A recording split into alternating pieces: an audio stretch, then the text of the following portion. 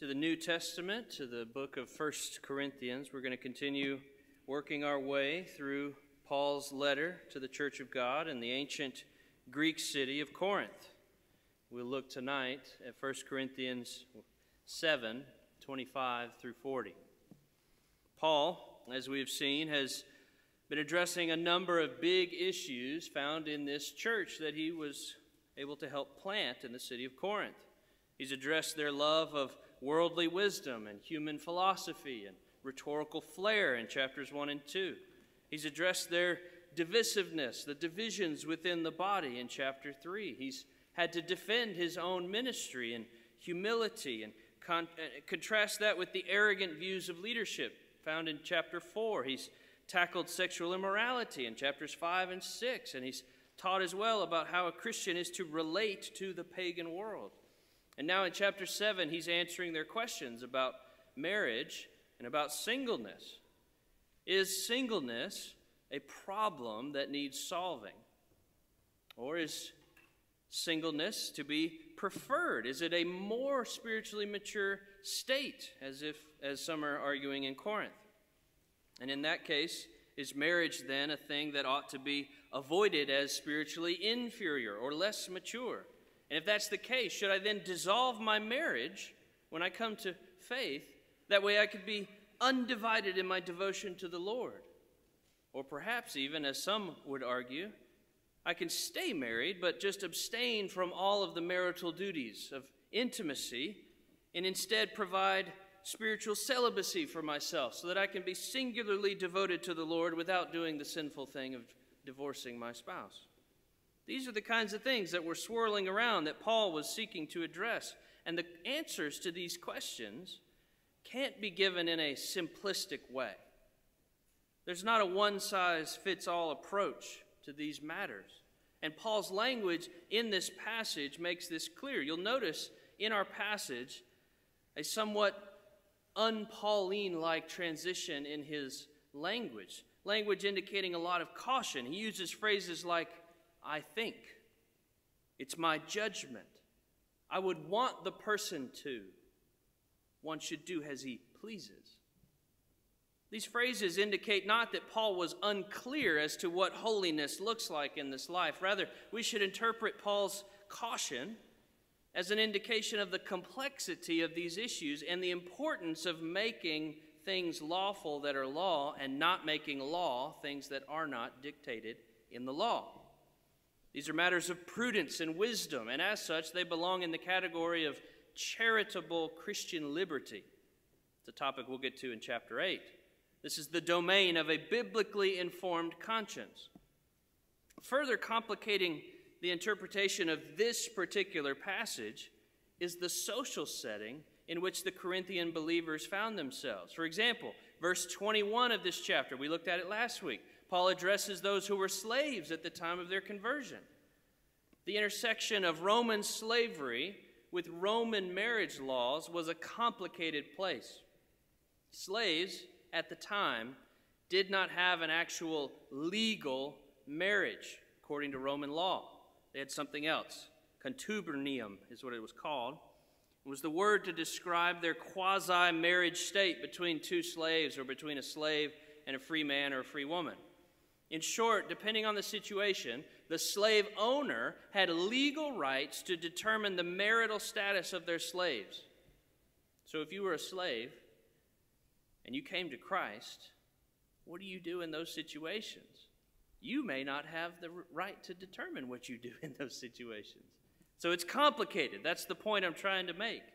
And the reason, because of that, I've decided to take this passage we're going to look at and split it up into 2 sermons.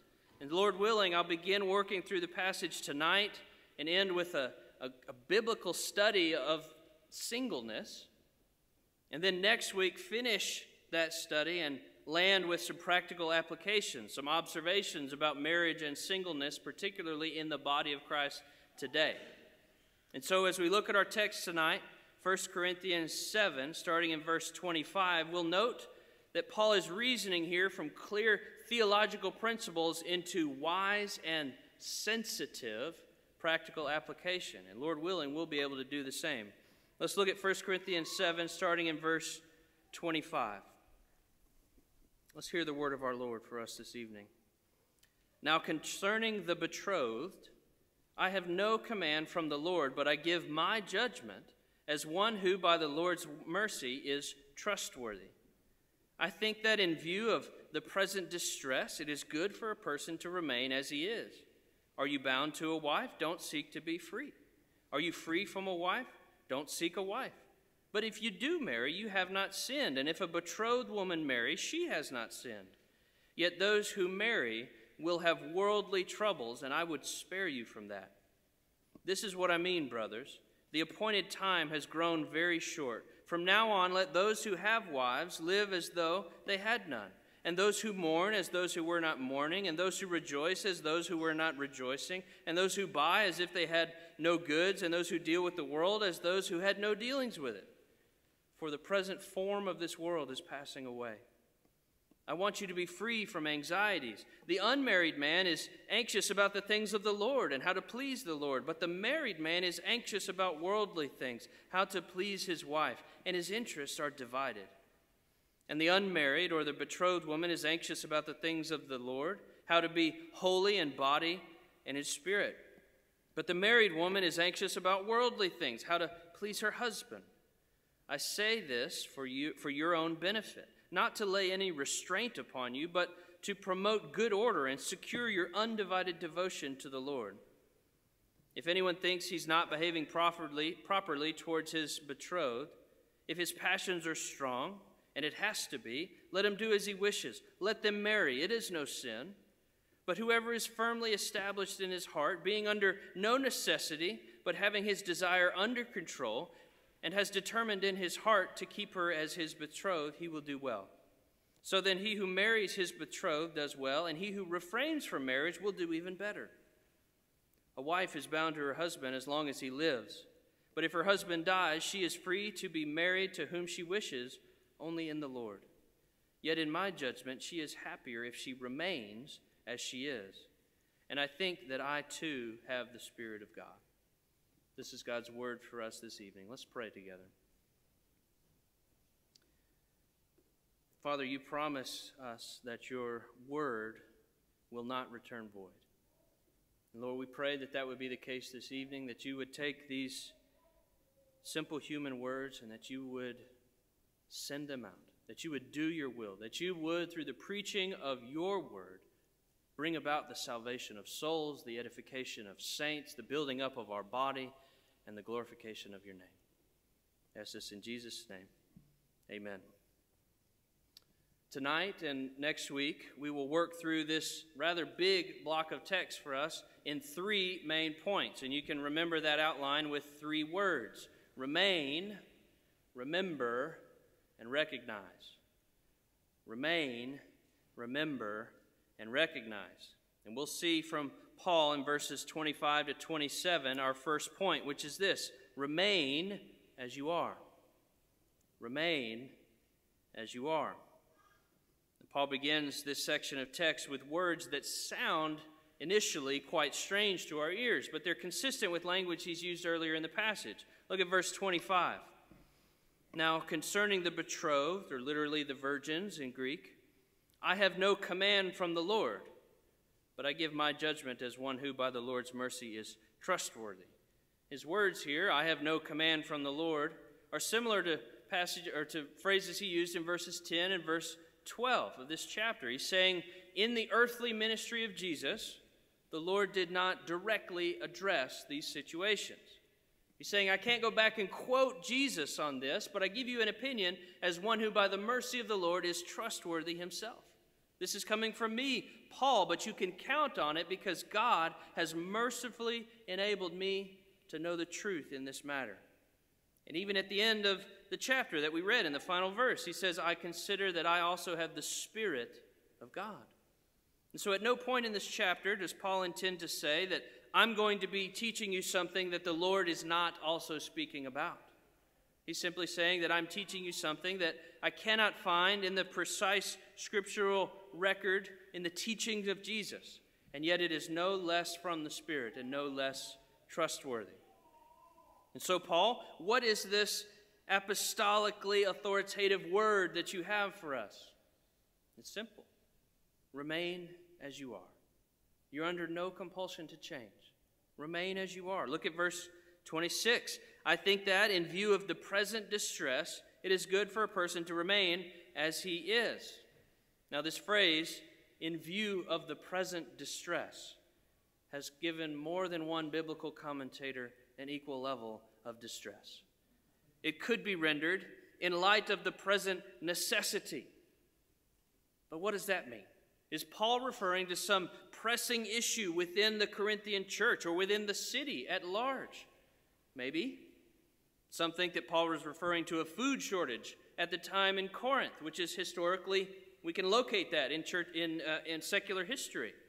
And thus, this food shortage was pressing on people, giving them social pressure not to marry so that you wouldn't be burdened with feeding a wife and children in a time when food is scarce.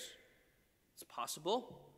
Or does Paul mean present distress to refer to the more general pressures of living as a married or a single person in this present evil age, in this age before the return of Christ?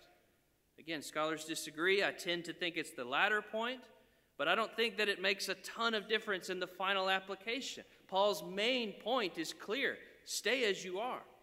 If you're single, you can remain single. If you're married, you can stay married. Further, the interpretation of this passage gets a little more complicated depending on how you translate the term virgin or betrothed, verse 25. The ESV translates it betrothed. It's the word parthenos, which is their interpretation of how to apply that Greek word. But how you interpret it makes a difference.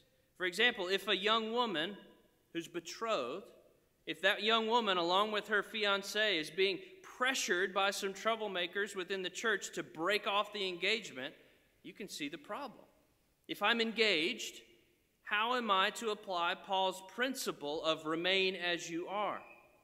Does that mean I need to remain single and therefore break my vow, break my word to this one to whom I'm betrothed and the one whom I love? Or does remain as you are mean remain in my status as a betrothed one and then take it to its normal conclusion, which would be marriage? Paul would answer this question in a way that would frustrate the celibacy zealots within the congregation. Look at verse 27. Are you bound to a wife? Don't seek to be free. Are you free from a wife? Don't seek a wife. But if you do marry, you have not sinned. And if a betrothed woman marries, she is not sinning. Marriage is not a sin, Paul says. You're free to marry. But if you're single, neither do you have to be married. If you're already engaged, you're free to be married.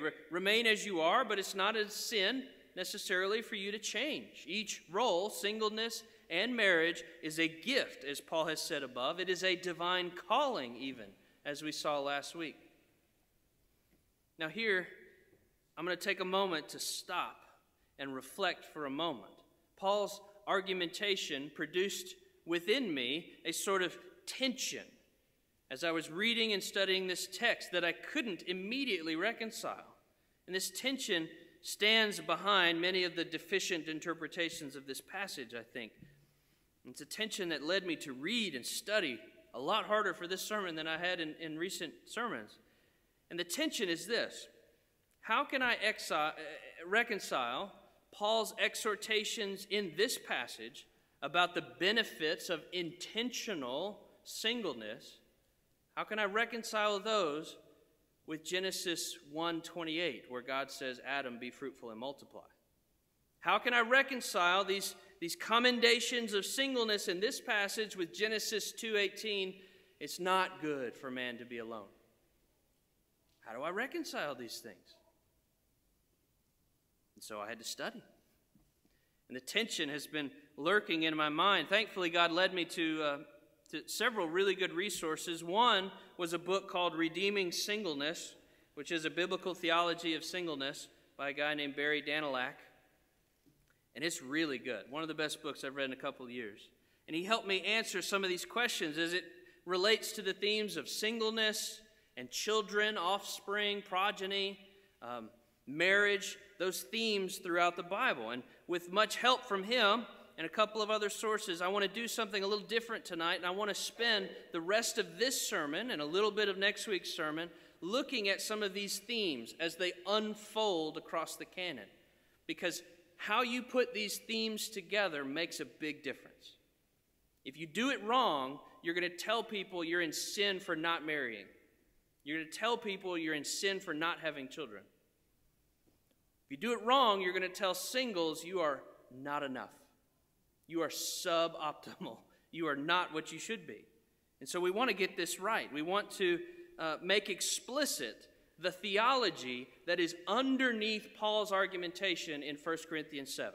That's what I want to do. I want to dig deeper, not merely to say what is he saying, but how is he getting there? Because how he gets there makes a difference. And so, in order to have a biblical framework on marriage and singleness, where should we start? Well, we start at the beginning. We go back to Genesis. And I want to build this theology of singleness and marriage looking at the beginning first. God created the heavens and the earth, we are told. And on the fifth day, God blesses the birds and the animals that he made, and he tells them, be fruitful and multiply. On the sixth day, he blesses man, and he says, be fruitful and multiply and fill the earth. Genesis 1:28. And I want you to notice this theme of divine blessing being tied to fruitfulness and multiplying. This command to be fruitful and multiply sometimes is called the creation mandate, along with subduing and having dominion over the earth. And we'll come back to that. But in Genesis 2, we see that Adam has no helper fit for him. And so in verse 18, God says it's not good for man to be alone. God creates Adam a wife, and they become one flesh. And thus, marriage is something necessary for Adam to physically carry out his creation mandate of being fruitful and multiplying.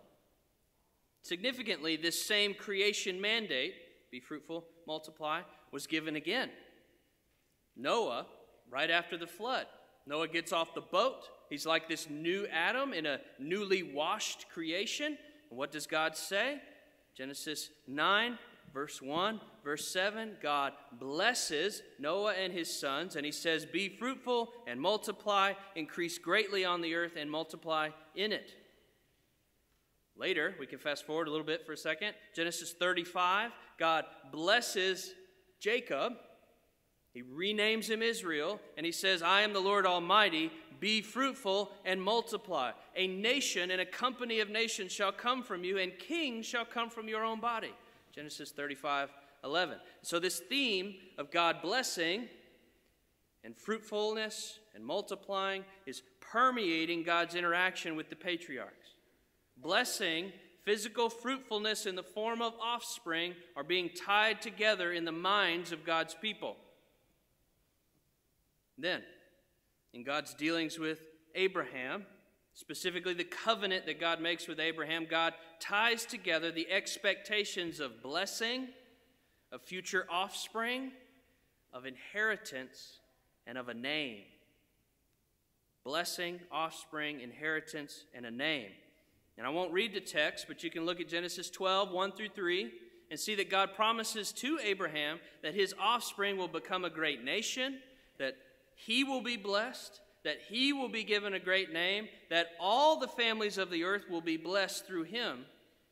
And the promise of this blessing is tied not only to a man of God, but to the whole earth through the production of physical offspring, through a promised seed. And then in the following chapters, God goes on to promise Abraham an inheritance of land that would be possessed by his seed, by his offspring. He even calls it an eternal and everlasting possession, an everlasting inheritance. Genesis 17:8. And so these promises of blessing, offspring, land, inheritance, they're all being swirled around together. And they're repeated again, not only to Abraham, but to his son Isaac and to his son Jacob. And so if you're struggling to see how all this is relevant, hang with me. Don't fall off the train just yet. It's relevant to Corinth in 1 Corinthians 7, and it's relevant to us, as the New Testament will make clear very soon. And so we're moving ahead from the Abrahamic covenant to the leadership of God's people under Moses. And we can begin to see under Moses why the Jewish understanding was that faithfulness to God meant you had to be married and you had to have children, and how singleness and childlessness under Moses meant in some measure God's displeasure with you. For example, Deuteronomy 7, starting in verse 12, God tells Israel that these themes that we've been talking about are not only tied together, but that faithfulness necessitated obedience in these areas. Okay? Here's what God says, Deuteronomy 7, starting in verse 12.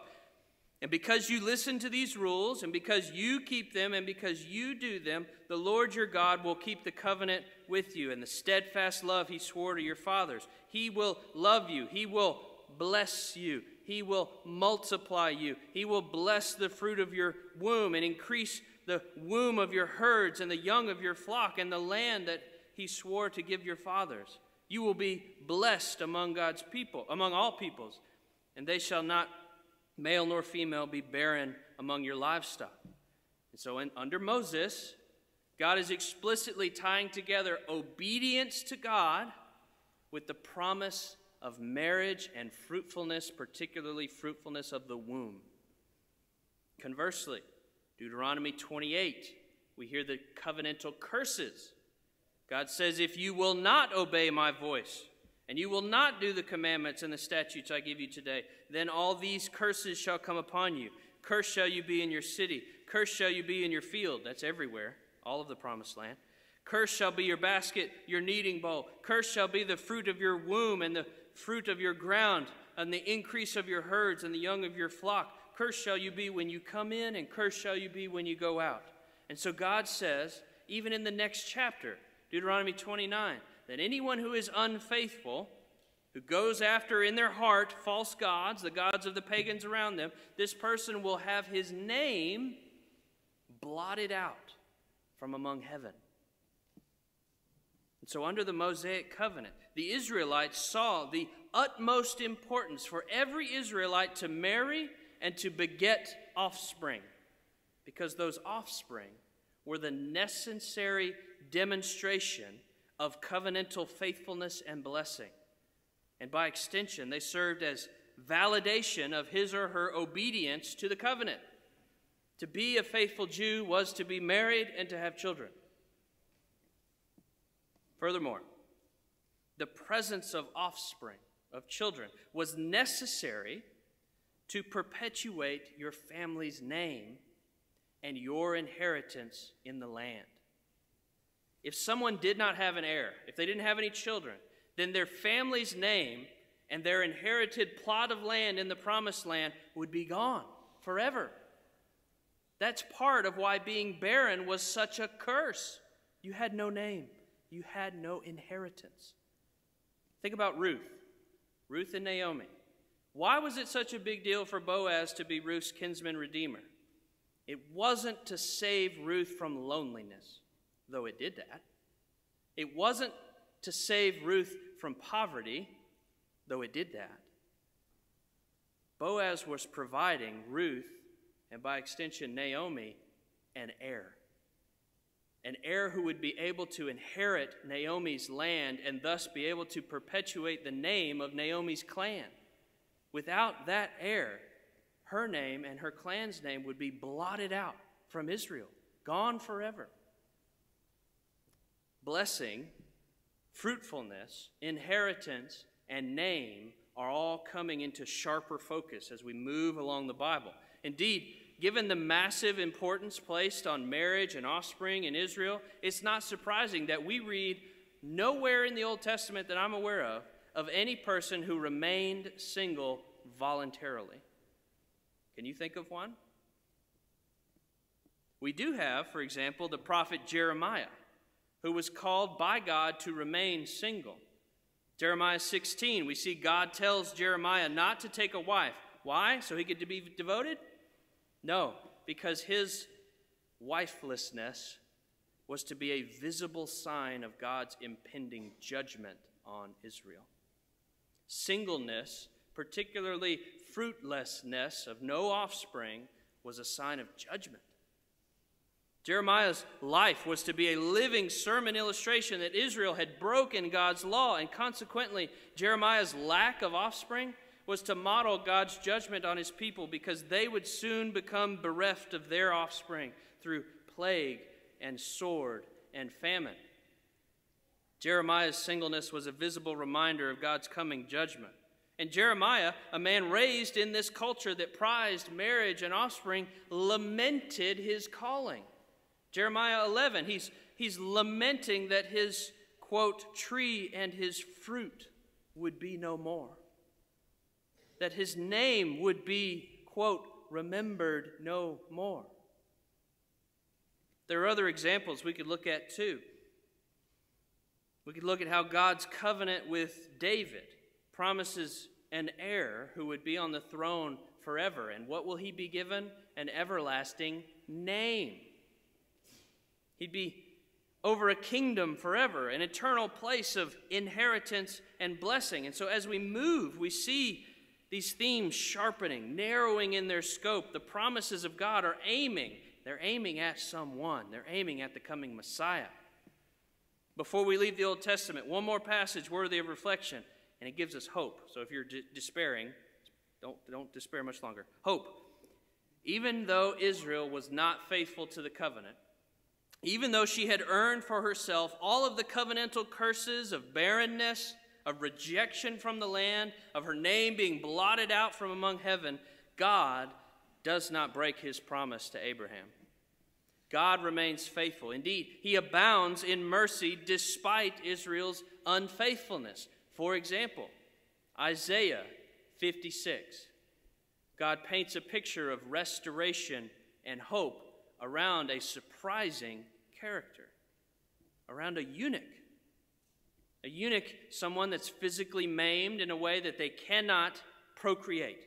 They cannot have offspring. And because their bodies were defaced, Mosaic law excluded such person from the assembly of the Lord, and therefore from the covenantal blessings. It's a big deal when Philip is ministering to the Ethiopian eunuch in Acts chapter 8. That's a big deal.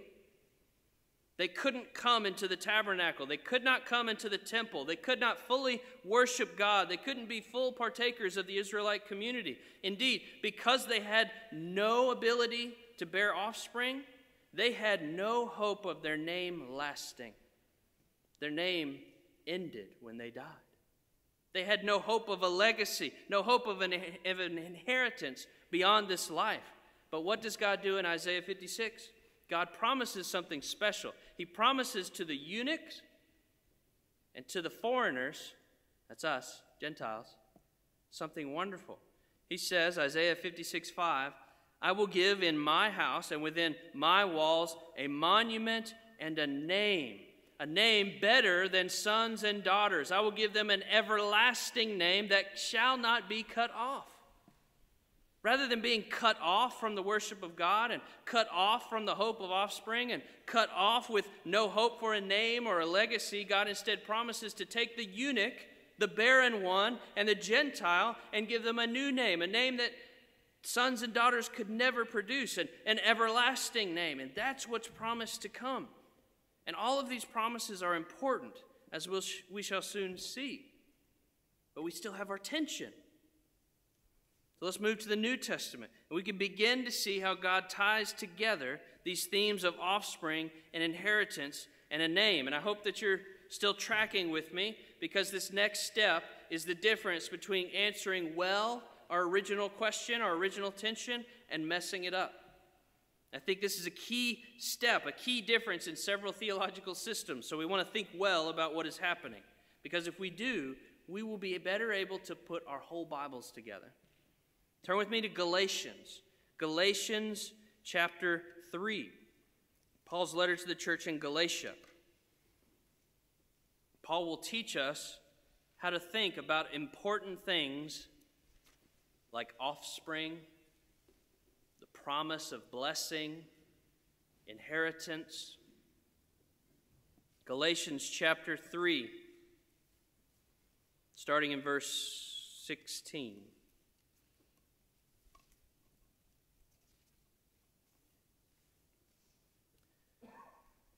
Galatians 16 may be, for some of you, a paradigm-shifting verse. It certainly was for me when I understood its implications. Paul says, now the promises were made to Abraham. So we're back in Genesis 12, Abrahamic covenant. God made promises to Abraham and to his offspring. Paul says it does not say, and to his offsprings, to his seeds, referring to many, but referring to one, and to your offspring, who is Christ. So when God, in Genesis 12, is making a covenant with Abraham, and he promises him, you and your offspring, he's saying, your offspring, Christ. Your seed, Christ. The promises made to Abraham were not made to all of the physical offspring of Abraham. They were made to one specific offspring, one specific seed, Jesus Christ. And this is a radical claim, that the Abrahamic promises were not ultimately to be fulfilled through the physical Jewish nation, but through Abraham's son, Jesus Christ. The promise given to Abraham that through him all the nations of the world would be blessed, that promise was not mediated through the Jewish nation's commitment to Mosaic law, but solely through Christ's atoning death. That's why he says in verse 13, look at verse 13, Christ redeemed us from the curse of the law by becoming a curse for us. For it is written, cursed is every man who hangs on a tree, so that in Christ Jesus the blessing of Abraham might come to the Gentiles. Christ is the means of blessing.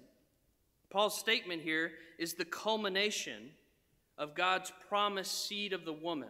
That promise made first in Genesis 3:15, that promised seed of Abraham, the promised seed of Isaac, the promised seed of Jacob. Christ is the fulfillment of what Isaiah would say later about the shoot that would come from the root of Jesse.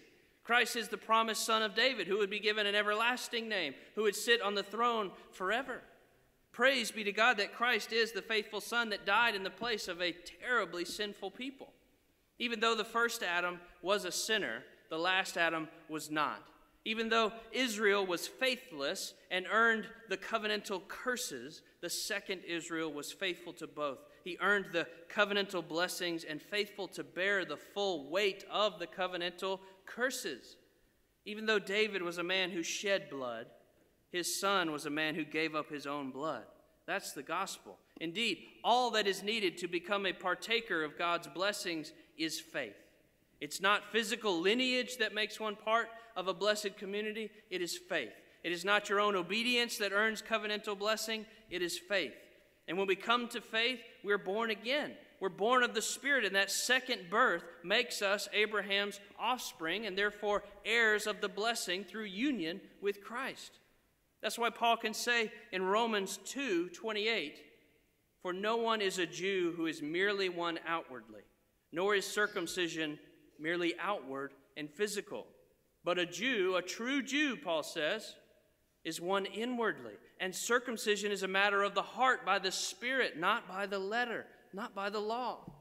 And so to be part of God's blessing through Abraham, you need not to be his physical offspring. Rather, you must be circumcised in heart, born of the Spirit, not circumcised of the flesh, as was required in the Old Testament. And thus we can see that the blessing of all the nations comes through the seed of Abraham. But it's not merely blessing that comes through Christ. We also have in Christ our inheritance. It's in Christ that Gentiles can become sons of Abraham and heirs according to the promise. This is what Paul goes on to say in the next verses of Galatians 3.